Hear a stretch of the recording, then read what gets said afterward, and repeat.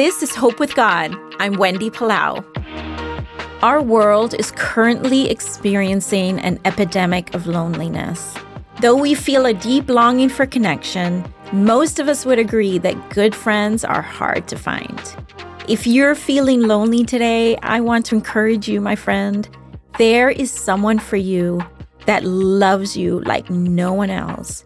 He knows you even better than you know yourself, and he wants to be with you, even closer than a brother or a sister. Jesus said, "There is no greater love than to lay down one's life for one's friend."